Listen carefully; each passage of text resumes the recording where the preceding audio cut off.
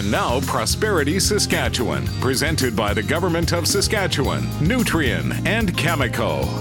The Saskatchewan Industrial and Mining Suppliers Association, or SIMSA for short. Boy, it's a good thing we have an acronym. Anyway, SIMSA tracks the value of major industrial and resource sector projects coming to or being built in Saskatchewan. Currently, SIMSA is tracking about $30 billion worth of projects that are on the table for our province. Now, all of this won't be built, but a lot of it will. So what could $30 billion in spending cause? Well, by spending $30 billion on resource and industrial projects, which is investing money from outside of our province into projects here, we would see about 70,000 jobs created. These projects inject new cash, mostly from other countries, into our provincial economy. You see, not only does this spending create more work to build the project, it also creates spending by the suppliers shopping locally as well. And then, once that thing is built, someone has to keep it running.